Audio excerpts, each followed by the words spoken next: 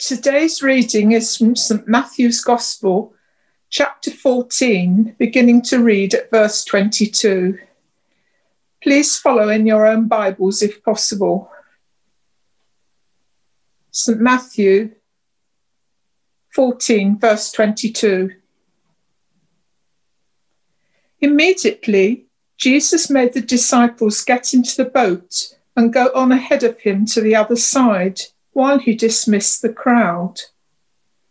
After he had dismissed them, he went up on a mountainside by himself to pray. When evening came, he was there alone, but the boat was already a considerable distance from land, buffeted by the waves because the wind was against it. During the fourth watch of the night, Jesus went out to them, walking on the lake. When the disciples saw him walking on the lake, they were terrified. "It's a ghost," they said, and cried out in fear. But Jesus immediately said to them, "Take courage, it is I, don't be afraid." "Lord, if it's you," Peter replied, "tell me to come to you on the water." "Come," he said. Then Peter got down out of the boat, walked on the water and came towards Jesus. But when he saw the wind, he was afraid and beginning to sink, cried out, "Lord, save me." Immediately Jesus reached out his hand and caught him. "You of little faith," he said, "why did you doubt?" And when they climbed into the boat, the wind died down. Then those who were in the boat worshipped him, saying, "Truly, you are the Son of God." This is the word of the Lord. Thanks be to God. Please keep the passage open in front of you. Let's pray. Father, may you open our hearts and minds to hear your word today. Please help us to focus on what you have given us in your grace. Amen. What is the anchor in your storm? Your storms in life? Is it your intellect? Is it your portfolio of assets? Is it your family or friends? Is it your church? All of these things are good things, great things, and we should be thankful for them, particularly during the difficult seasons we go through in life. But are they your anchor? Can you have such confidence in the finite things of this world to rely on them as your anchor in life? We are continuing our mini-series, An Anchor in the Storm, and I have the privilege today of preaching from Matthew 14, where the disciples find themselves in a storm, a physical storm, yes, but also a spiritual one. They need an anchor to rely on, and we will see this anchor is not finite like you or me, but infinite, divine. This anchor is the Lord Jesus. So where are we in Matthew? We are in the thick of the ministry of Jesus. By this time, Jesus has become well known. At this point, he begins a streak of miracles out of his compassion for the people, healing the sick in the crowds and feeding 5,000 men and their immediate families.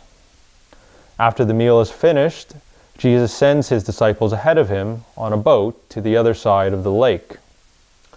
What's striking at this point is how much Jesus has revealed about his divine nature, and we will see how he does more of this through this storm in order to build the faith of the disciples. In this account, we see first, Jesus reveals his divine nature through his knowledge. Second, Jesus reveals his divine nature through his power.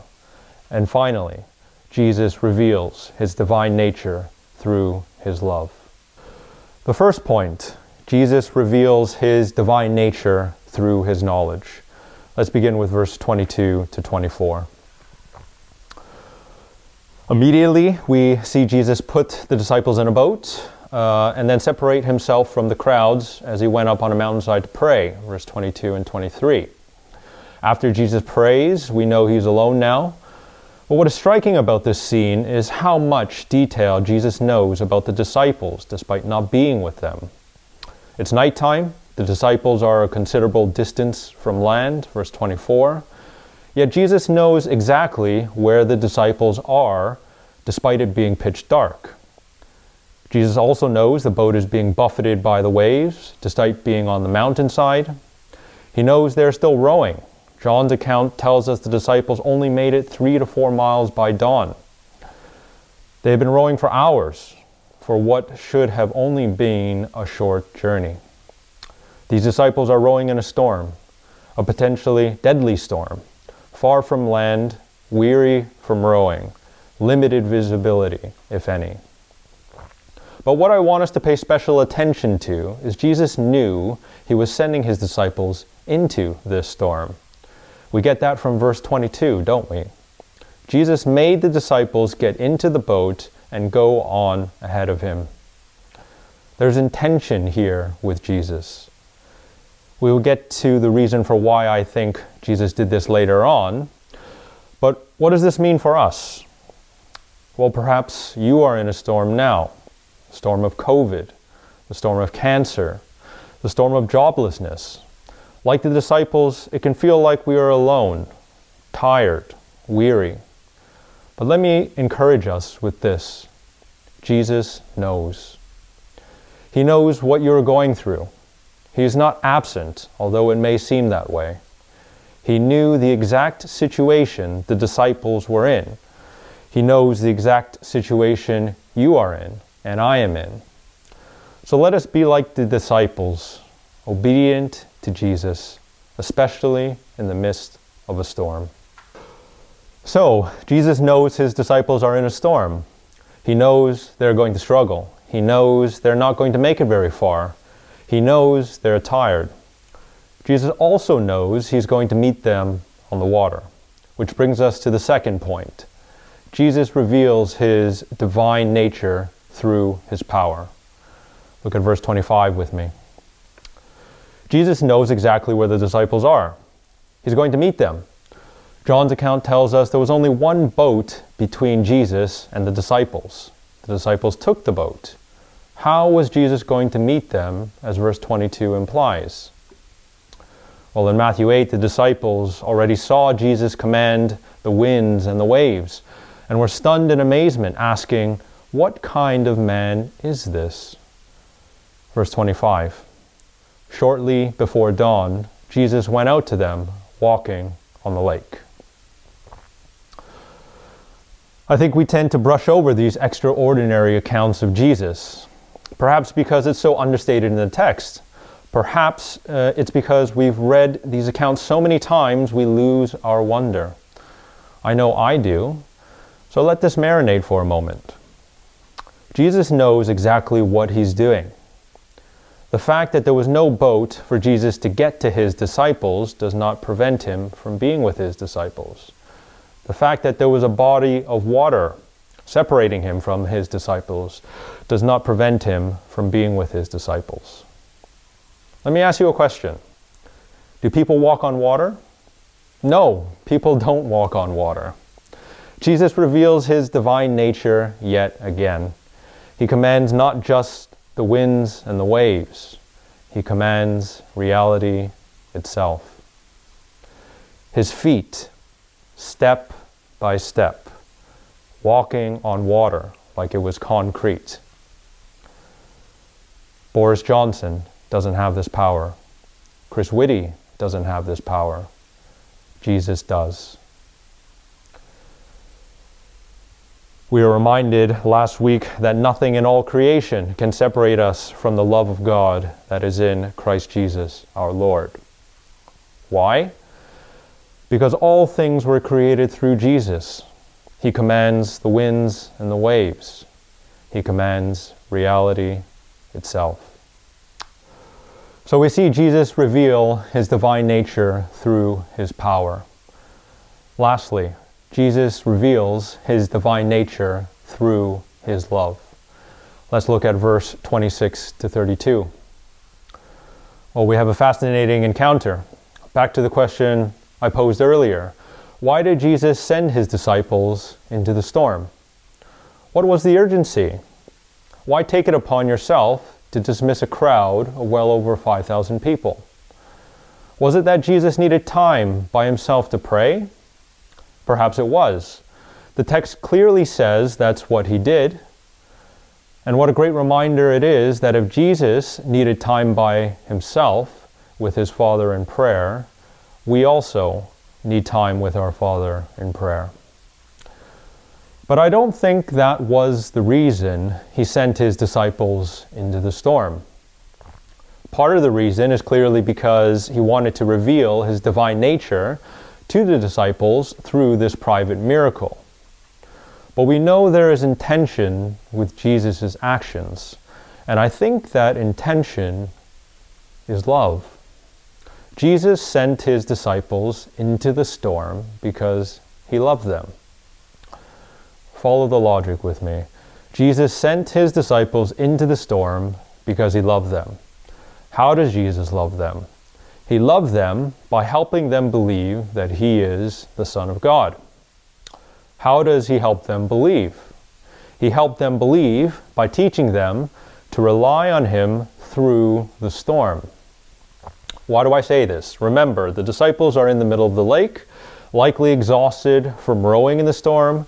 Some of them were experienced fishermen. They knew the waters well. But given these conditions, you can imagine they are at their wits' end at this point, desperate for help. But aren't these the conditions in which we typically find Jesus? They saw Jesus do so many miracles already, even command the winds and the waves in Matthew 8.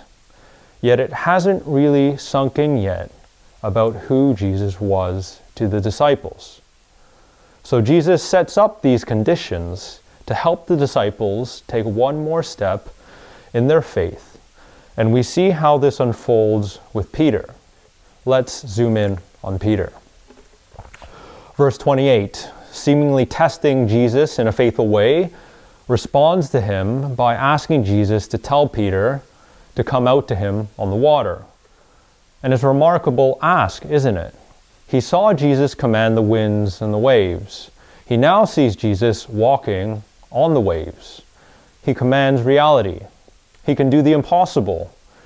The reality of who Jesus is, what kind of man Jesus is, starts to sink in. So he asks for something bold. If Jesus can walk on the waters, he can also make Peter do likewise.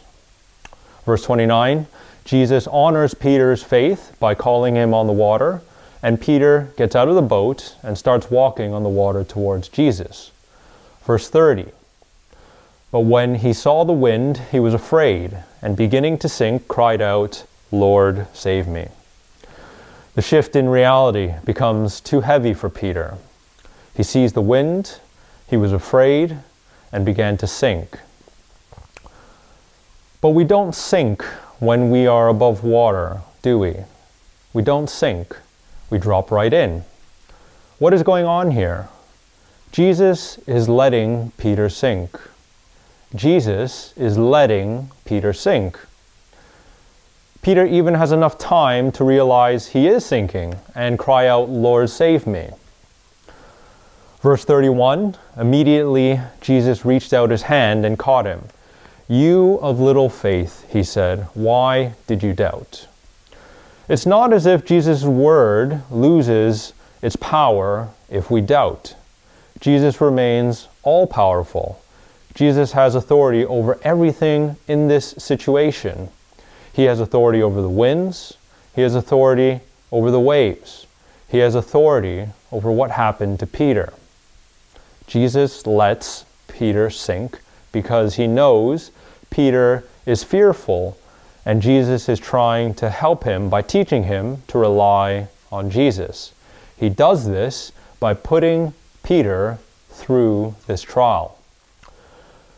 Peter is fearful of the winds, which causes him to doubt Jesus' word. Jesus knows this, but he loves Peter. He wants his faith to persevere. So he lets Peter sink in the lake. And that shift helps Peter focus again on Jesus. So he cries out to him. I think we get further evidence that this was the case by Jesus' response to Peter. Notice it's not with a rebuke, but a helping hand and a thoughtful question that the Lord gives to Peter. Lastly, verse 32 and 33. And when they climbed into the boat, the wind died down. The wind dies down. The waters surely become calmer as well. Jesus dispels the disciples' fears. He is in the boat now. Everything has come together. After all the miracles that they have seen, after the feeding of the 5,000, after the walking on the water, the disciples put it all together, and verse 33, then those who were in the boat worshipped him, saying, truly you are the Son of God. It's noteworthy that this was the first time the disciples called Jesus the Son of God. It's also the first time we are told the disciples worship Jesus. After all the miracles they have seen already, the truth of Jesus sinks deep enough to bring out the proclamation and worship. Truly you are the Son of God. What is the application for us? Well, as we think about our trials, one of the things Jesus does as he takes us through them is to work on our faith. Jesus is taking you through your trials for the sake of your faith.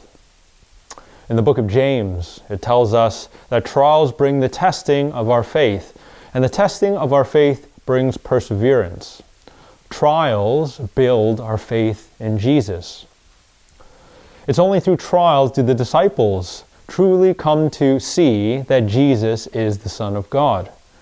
And the same applies for us now.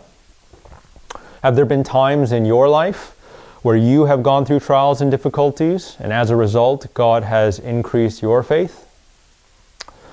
I can remember when we were waiting for David, our son. While we were waiting, our trust in Jesus, our ability to remain happy in him, these were tested. I love what it says in 1 Peter. It says, trials come so that the proven genuineness of your faith, of greater worth than gold which perishes even though refined by fire, may result in praise, glory, and honor when Jesus Christ is revealed. It's our faith that Jesus wants to refine so that we may be ready to praise him when he returns. For those of us who have committed our lives to Jesus, you might be in a trial right now. Jesus knows. We've seen he sent his disciples into a trial. Is Jesus the same yesterday, today, and forever? He is, isn't he? He will lead us into trials as well. He will lead us into our storms in life. But be assured that in your storm, Jesus will be there. He will be your anchor in the storm. He may not come exactly at the time we expect. I can assure you the disciples didn't expect Jesus to come to them that night on the boat. But he did. And when he comes to us, when he comes to you by his Spirit, remember Jesus is the Son of God. Jesus is the Son of God. Let this truth dispel any fear in your life, as it did with the disciples. Let it sink deeper and deeper into your soul, so that your faith may be refined, and may it give rise to worship of our Lord and Savior when he comes again. For those of us who are still unsure about Jesus, can I encourage you to think about this? He has control over reality. People don't walk on water. People don't control the winds. Should we not ask the same question that the disciples asked earlier in Matthew when Jesus rebuked the winds and the waves? What kind of man is this? Let's pray. Father, we thank you for your word today, the truth that Jesus is the Son of God. By your Spirit, may this truth sink deeper into our hearts so that we may cling to Jesus as our anchor in the storm. Father, I pray for those who are still unsure about Jesus. Open the eyes of their hearts to see this glorious truth. Truly, Jesus is the Son of God. Amen.